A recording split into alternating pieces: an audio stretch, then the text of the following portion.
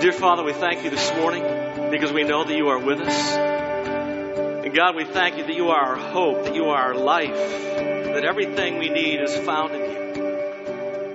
And God, we thank you that we can come here in this beautiful place today and worship you, the most beautiful God. And Lord, I thank you, we thank you that you never change, that you are faithful in all things. And Lord, this morning I know there are some who have just been wondering.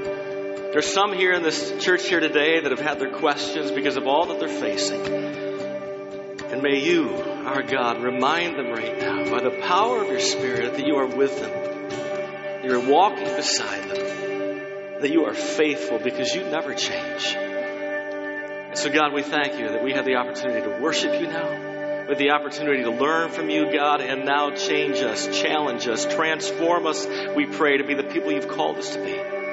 We thank you for the opportunity, God, and we give you thanks. It's in your name, Jesus, we pray. Amen. Amen. You can have a seat.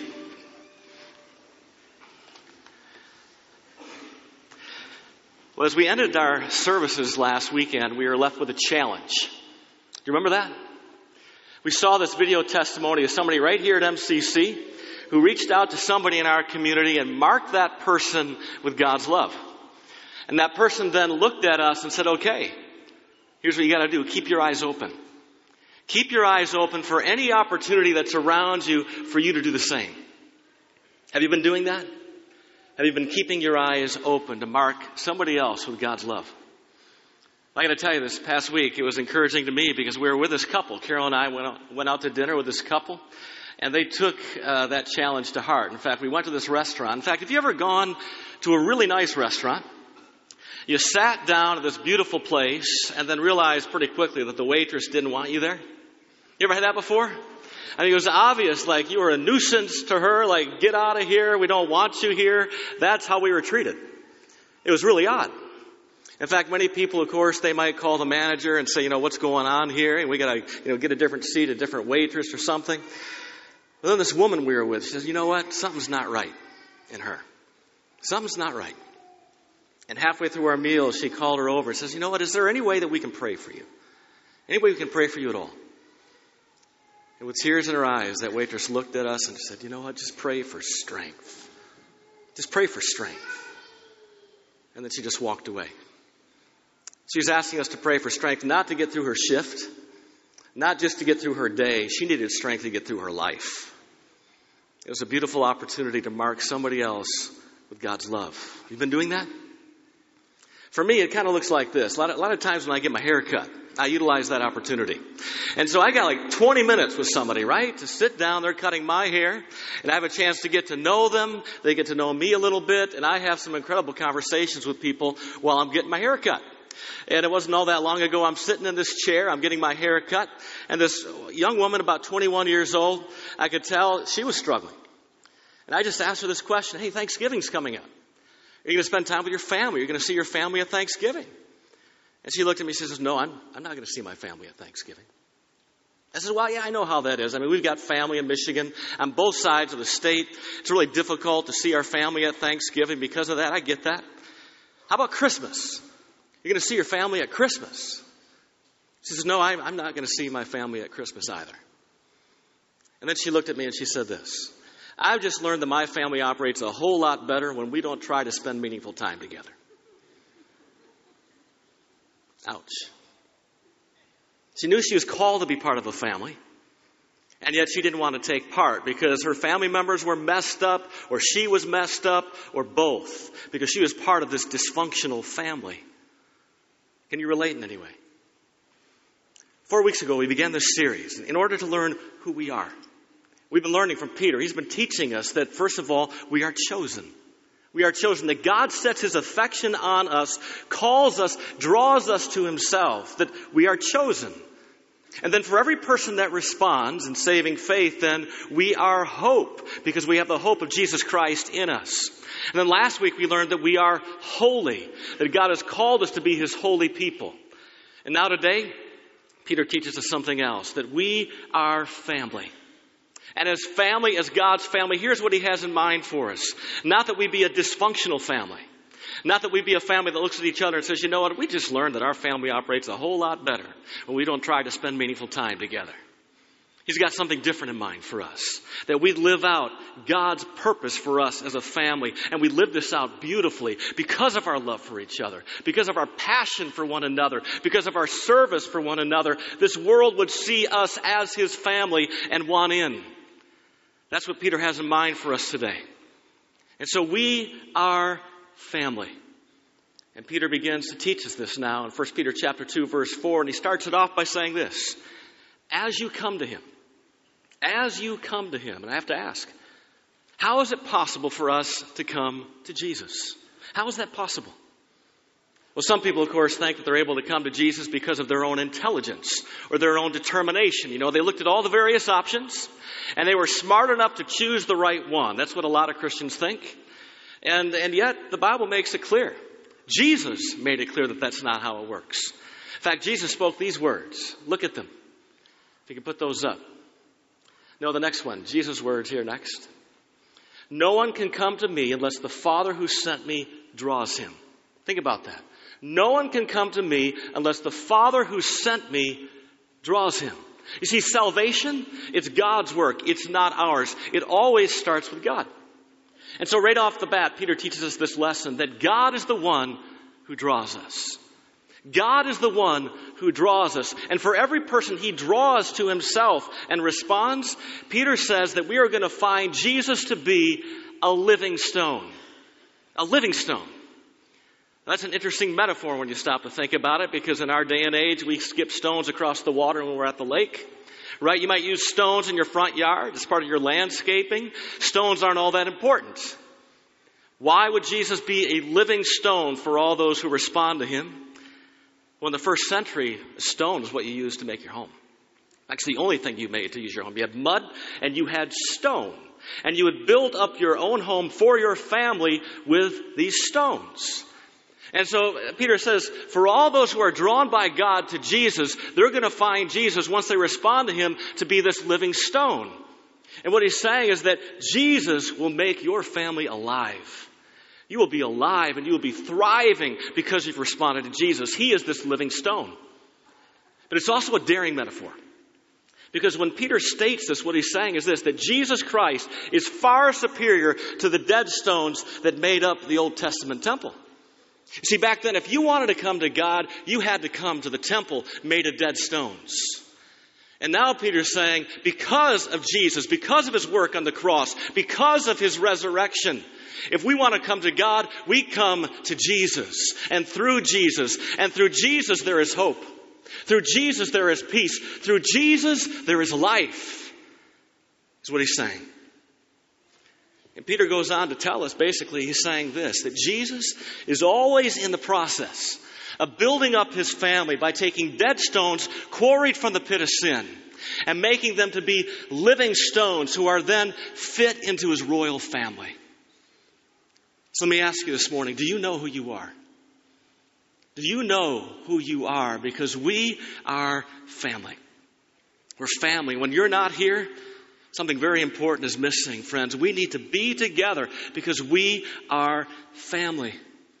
And as family, as we come to Jesus and we are changed by Jesus, we need to realize that His fate is also our own. Peter states this, that Jesus, this living stone, he says, was rejected by men, but chosen by God and precious to Him. So two views regarding Jesus, this precious stone. First of all, He's rejected by men, or He is chosen by God, or both. How does this whole thing work? Well, first of all, there's man's view. Man's view rejects Christ. It says, you know what? Jesus is not worthy to build your life upon. And that's why a host of people, what do? They build their lives on their latest boyfriend or girlfriend. They build their lives on their newest job that they got or on their bank account. But the reality for a host of people is when they try to build their lives on these things, eventually they discover that it doesn't work. It doesn't satisfy. And for many people, because God has been at work in their life, calling them and drawing them to Himself, eventually they come to the point when they embrace God's view.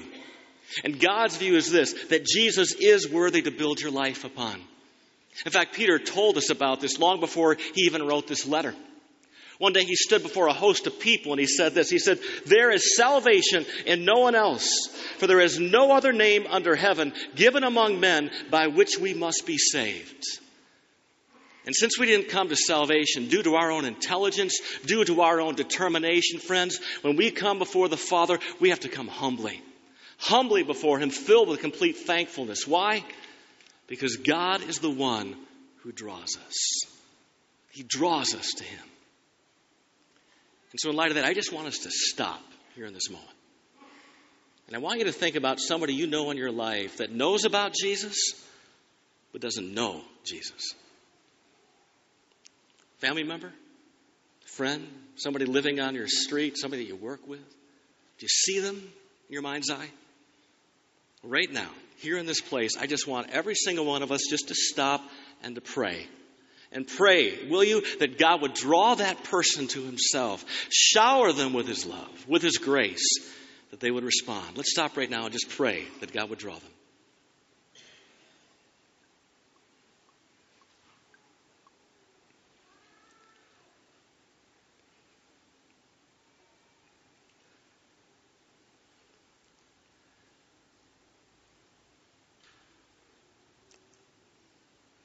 Father, we thank You for Your work.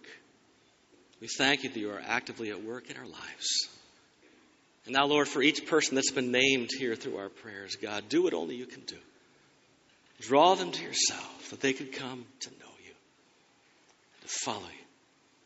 We pray this, Lord, in Your name, Jesus. Amen. See, Peter makes it clear that there's great plans in store for everyone who responds to Jesus.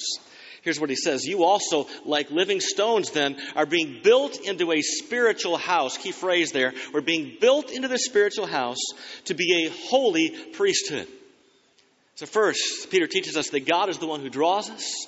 And now we learn that God is the one who installs us. He installs us as we are being built into this house. We're being installed into this spiritual house, he says. God is the one who installs us into the family. How does that work? Well, I like how Chuck Swindoll states it. Listen to this. He said, first century building practices often included cutting new stones from fresh quarries, then fitting the fresh cut stones perfectly into place. We get that. But a faster and less expensive way of gathering building materials was to use stones from old or toppled buildings, chiseling them to the appropriate shape and fitting them into new buildings. In fact, archaeologists often unearthed buildings that had incorporated many stones from earlier centuries. And some of these recycled blocks may even have traces of old inscriptions, revealing the original identities of those earlier stones. And so, friends, we are family. We are family. And these stones, they go all the way back to the Old Testament, all the way to the New Testament, all the way to now. And he builds up his spiritual house with these old stones representing the Jewish people and the new stones representing us, the Gentiles, and everyone who responds to him, whether you're Jew or Gentile, make up his incredible family. And as one family then, Peter says, what are we to offer Christ? We're to offer up our spiritual sacrifice, as he writes, acceptable to God through Jesus Christ. Now, in the Old Testament, if you're going to offer up a spiritual sacrifice, you'd offer up an animal. But because Jesus was offered up for us, we don't do that anymore. So what are the spiritual sacrifices that we offer to him? What are they? I'll say, first of all, we offer up our lives, our very lives. Paul writes, therefore, I urge you, brothers and sisters, in view of God's mercy, to offer your bodies as a living sacrifice, holy and pleasing to God. This is your true and proper worship. Your very life is to be offered up to him. So then what are you doing with your body? How are you treating it? How are you eating? Are you exercising? And when it comes to your relationships with another person, if you're not married, how do you use your body there? Are you being holy before God? Or are you diving into things you shouldn't be doing? Friends, our lives are to be a sacrifice to him. Also, our praise. We just praised God earlier. We're going to do that again at the end of our service. But our praise to him, we declare his fame, friends. In fact, the writer of Hebrews says, through him, then let us continually offer up a sacrifice of praise to God. That is the fruit of lips that acknowledge his name. So we offer up our lives, we offer up our praise, and we learned this last week, we offer up our love for one another. our love for one another. Paul writes, and walk in love, as Christ loved us and gave himself up for us, a fragrant offering and sacrifice to God. See, when you truly put somebody else before yourself, you sacrifice your life really for them, and you love them that intently, that is a sacrifice to God. And so we offer up our lives, we offer up our praise, we offer up our love for one another. And then Peter tells us why we offer up such an acceptable sacrifice to him.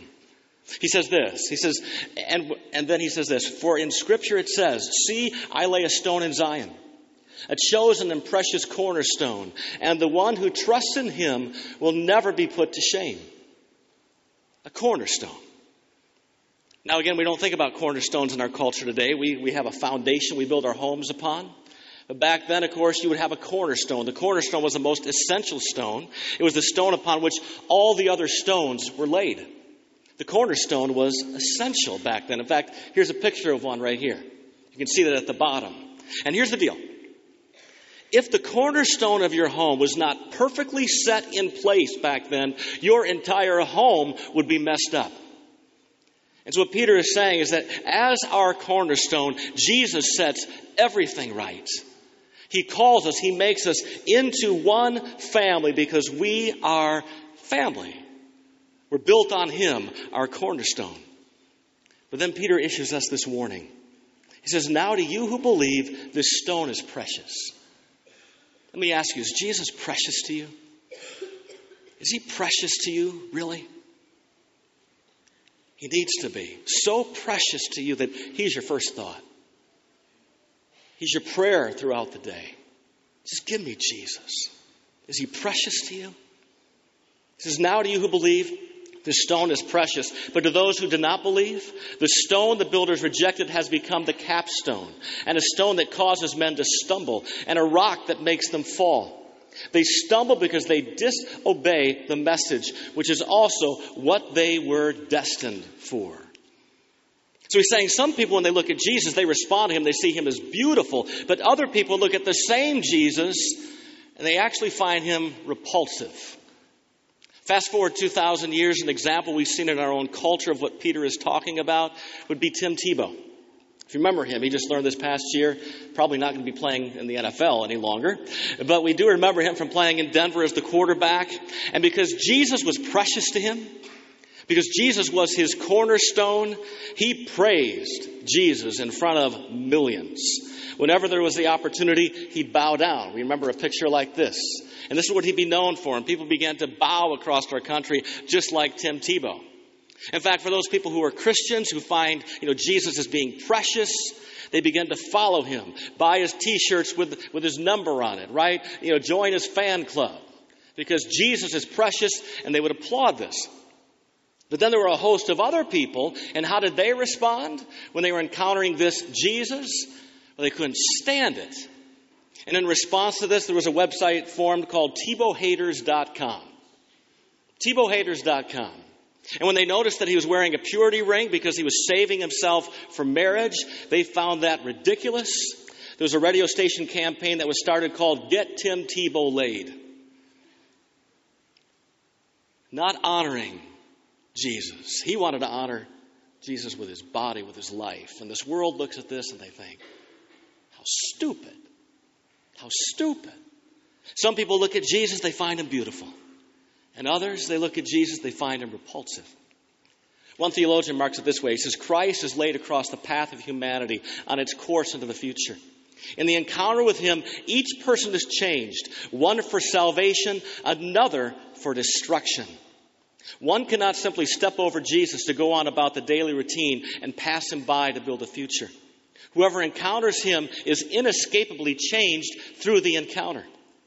Either one sees and becomes a living stone, or one stumbles as a blind person over Christ and comes to ruin, falling short of one's Creator and Redeemer, and thereby of one's destiny. But Peter makes it very, very clear what the destiny is for all those who respond to him. We are to be one eternal family, living out the huge potential he sees in each one of us. Friends, do you know who you are? Do you know who you are? Because Peter pauses now. He He says, I want you to know who you are. He says, but you are a chosen people. You are a royal priesthood. You are a holy nation. You are a people belonging to God. See, friends, Peter taught us already that God is the one who draws us. We respond to him. He draws us to Jesus. And then God is the one who installs us into his family. And now we learn that God is the one who calls us. And there are 4 callings that he places on the life of every believer. The first is this, that we are a chosen race. A chosen race. Now, the word race literally means a people who share a common lineage. So we have to ask then, what is the common lineage that we share with all believers from Old Testament times, New Testament times, modern day times? What is the common lineage we share? And it's this. It's God's choice to love us and claim us as his own. We see this in the Old Testament. It started with Abraham because Abraham did not choose God. God chose him. And then God chose Isaac. God chose Jacob. Then we reach the New Testament and Jesus shows up and he chooses his own disciples, even though back then it worked the other way around. And so if you are here this morning and you're a follower of Jesus, it's because God chose you. We are a chosen race, but that's not all. He also says that we are a royal priesthood. A royal priesthood. And this is a term that messes a lot of Christians up. We tend to think that there are just a few people who are these priests. They're the extra special ones. And then the rest of us Christians, we're just kind of mediocre. That's what we have in mind. And yet Peter says we are a royal priesthood. He goes all the way back to Exodus, and God speaks these words. Now, therefore, if you will indeed obey my voice and keep my covenant, you shall be my treasured possession among all peoples, for all the earth is mine. And you shall be to me a kingdom of priests and a holy nation. In the Old Testament, there was a special class of people known as these priests. In fact, in order to be a priest back then, you had to come from the right family. Either you had to come from the Levite house or the house of Aaron. Peter writes now of a day when God will look at all of his children, every single one of you sitting here right now, if you're a follower of him, he'd look at all of us and he would see us as priests. As priests. Friends, have you thought about it that way? Have you thought of yourself as a priest? And what sets a priest apart from others? Well, first of all, a priest had access to God in a way that no one else did. He could enter directly into God's presence. And when he entered directly into God's presence, there was this huge curtain, this strong curtain that kept everyone else out. And then came Jesus. And then came the cross. And the gospel tells us, with a loud cry, Jesus breathed his last. The curtain of the temple was torn in two from top to bottom. See, the curtain that used to keep everyday Christians out now lets everyday Christians in. And now we are all priests, friends. And as priests, we are then mediators between God and man. Think about this, that you are a mediator between God and man. First of all, as a priest, you bring God's word to the people. And you do that when you share your faith with somebody, when you share your testimony, when you pray for somebody at the restaurant. You are being a priest. And you're also a priest when you bring the people's needs before God. Just a moment ago, you acted as a priest when you prayed for that person that God would draw that person to himself. You are being a priest. And because of Christ shed blood on the cross, friends, we don't need a priest to serve God for us. We don't need a pastor to serve God for us, because we are the ones to be priests and ministers to this world. We are a chosen race, a royal priesthood, and a holy nation. A holy nation. We saw last week, of course, that holy means to be separate, to be distinct, to be pure.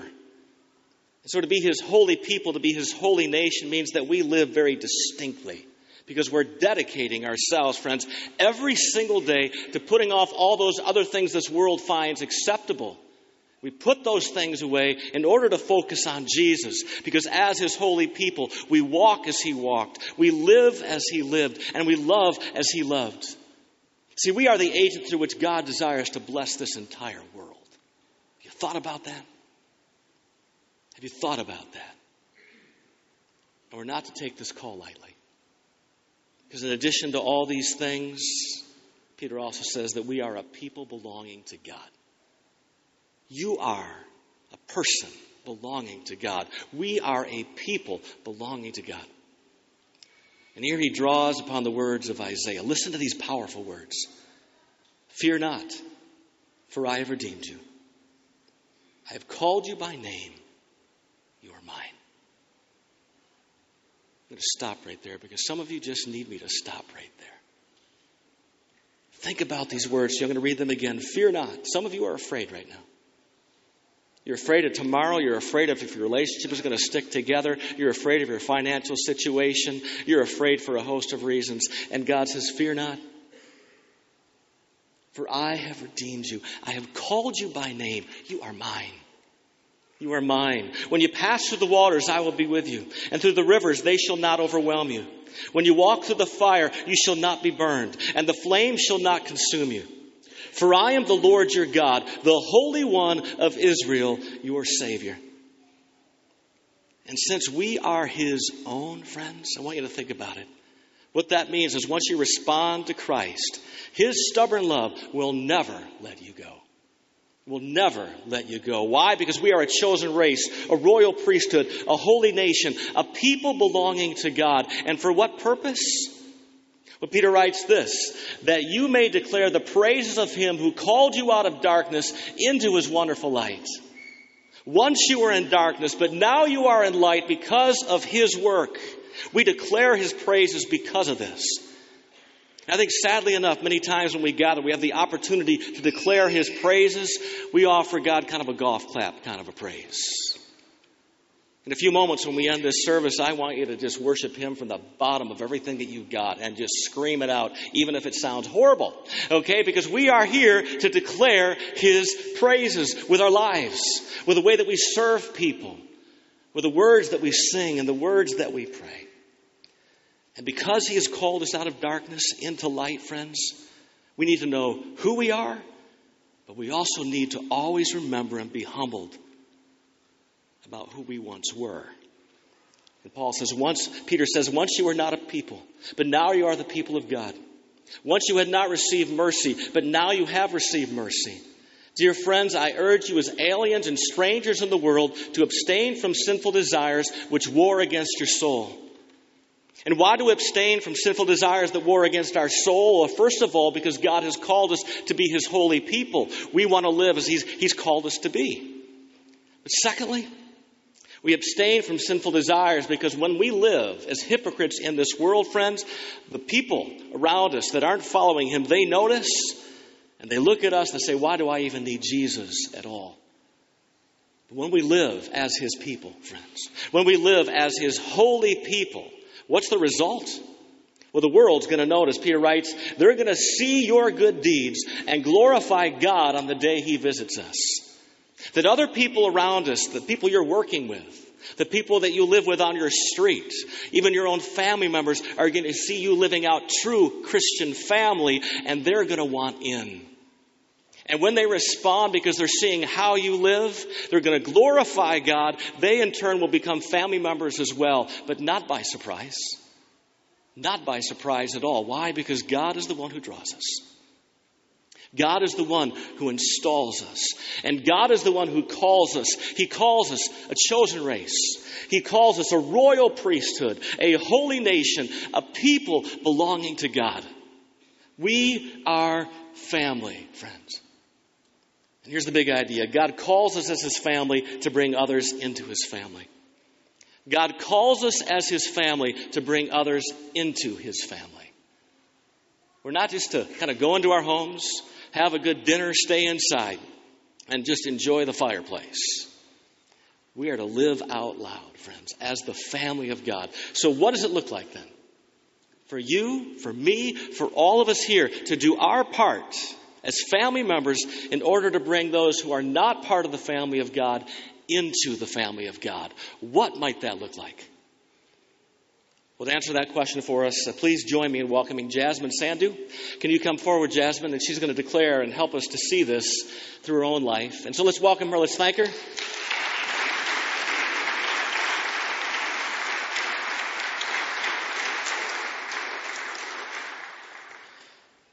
It's good to see you. And Jasmine, somebody I've gotten to know, last year I met her, and I just remember thinking, you've got to hear her story. Because in essence, you have to hear our story as a family. So walk back with me in time just a little bit.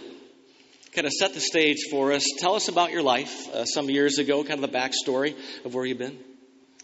I was raised in a different faith tradition, and at the age of 19, I was in an arranged marriage, which was customary of my culture. And unfortunately, this relationship was an abusive relationship, both emotionally and physically. And my family, it was really difficult for them to help me out at that time. And my father had committed suicide. My brother, at the age of 29, was killed in an automobile accident. And shortly after that, my marriage, I filed for divorce, deteriorated there. And I just didn't think anything worse could happen.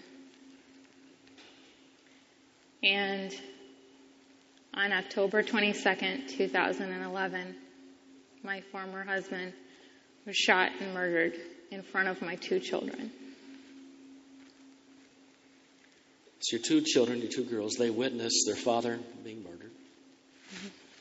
Now, you don't have a father to go to. Your brother has passed away. You don't really have a family to look to in those moments. So where do you turn?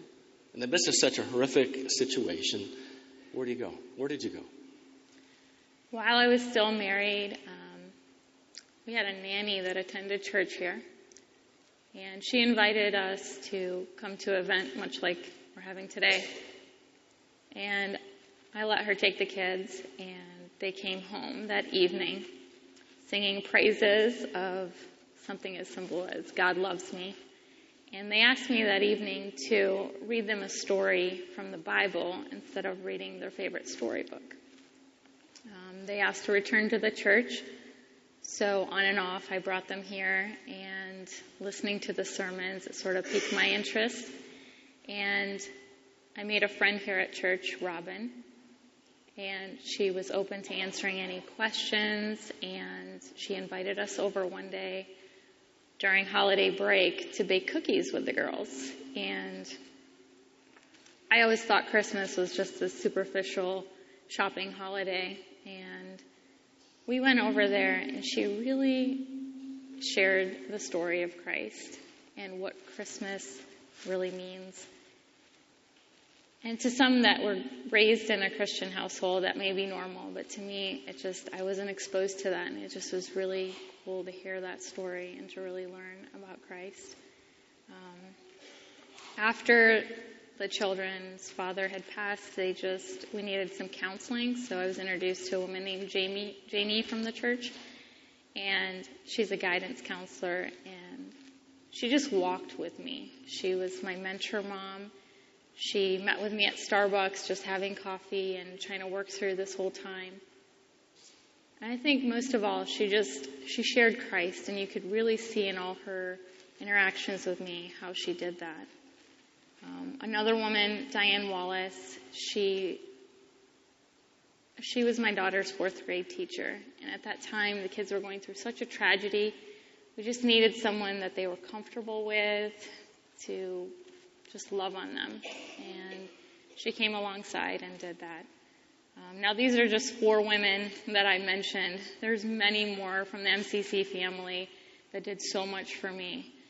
And I had no family here, and it was amazing to me that these little things that everyone did, it meant so much to me in my life. And during a time when my life had just shattered and there was no one there, MCC embraced me and showed me that love. So not these women stepped into your life, but there were some men as well in terms of men who helped to serve you and help you. Tell us about what was going on as well. Think of Sam, for example, and his role, and some others of the deacons. Can you tell us about them? Mm-hmm.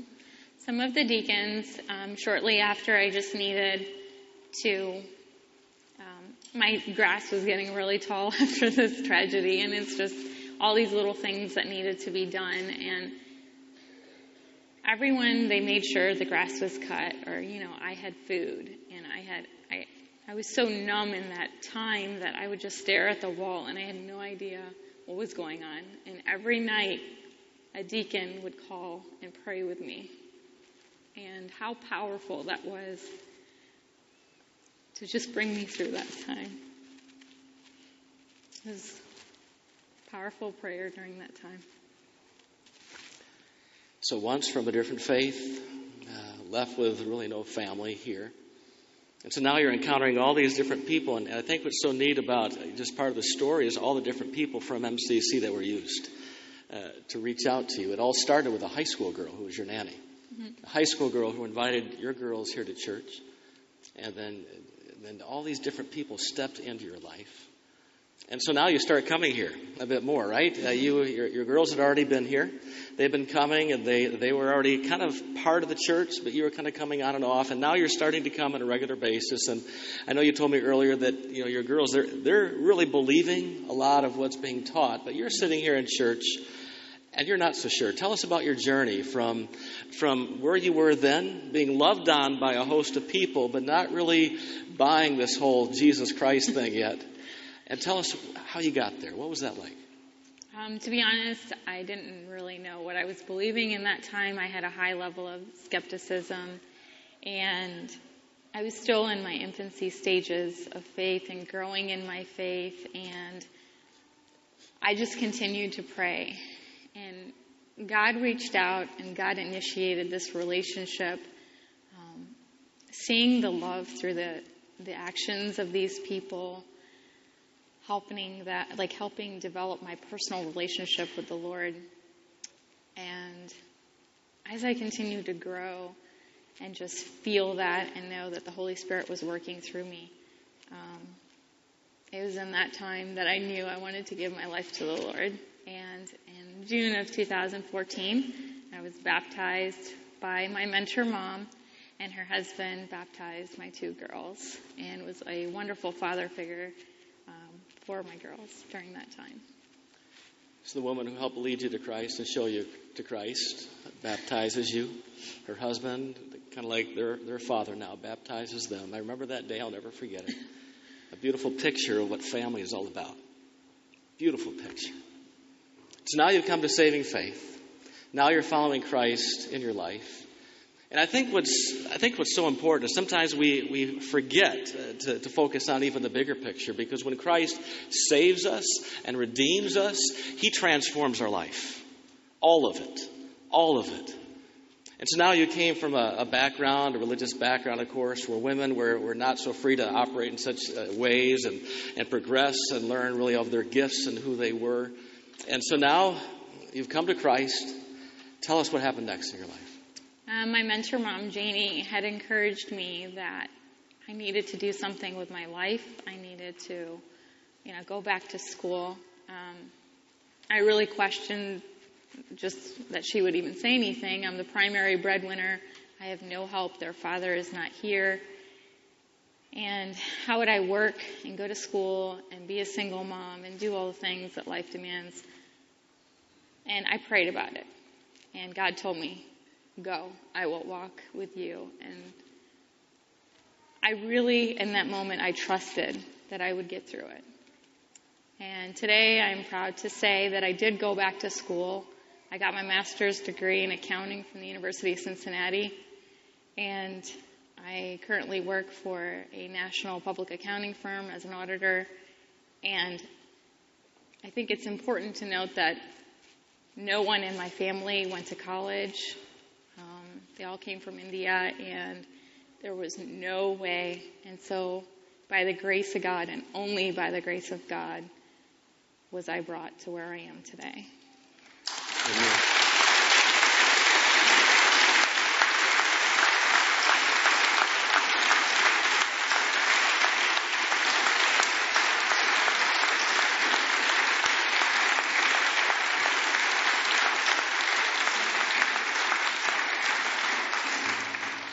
Let me just make it clear, in 4 years, she got her bachelor's degree and her master's degree. You have to leave in just a moment to catch a flight. out to Chicago before her work. And so we were just trying to fit this in just the right amount of time here. You got a few moments left. What do you have to say to all of us? What would you want to say to all of us? I would say someone planted a seed in my life. And it's not, that one person is going to follow that through. There were several people that came alongside and loved on me and just showed me that. So it was really hard for me to accept help, and by the way that everyone reached out with grace and love. And it's not about memorizing 50 Bible verses or knowing every book of the Bible, and there's nothing wrong with that, but you don't have to be a biblical scholar. Just show Christ's love. Just simply do that. That's all it is. That's simple.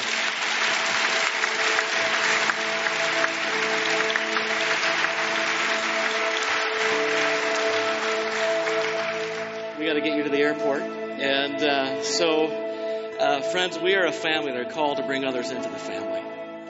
And what you just saw here in Jasmine's life is a beautiful picture of that. Don't miss out. Don't miss out. There are opportunities all around you. Are you taking advantage of them?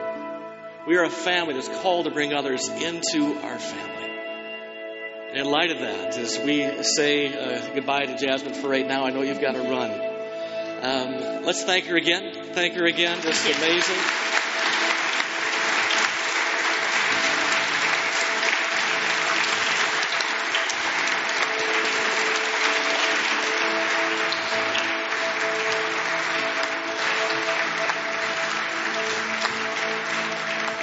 And I just want to say to all of us today, do you know who you are? Because once you understand who you are, it changes the way that you think. It changes the way that you talk. It changes the way that you live. And so do you know who you are? Do you know that your Father is good? Do you know that your Father is faithful? And do you know that you're loved? Do you know that you're loved? Because if you know these things, you can't help but share His love. Let's respond to the God who loves us. Let's worship Him, not with a golf clap, but with all our heart, soul, mind, and strength. Let's sing to Him, because He is the one who's drawn us to Himself, and we're thankful. Let's praise Him.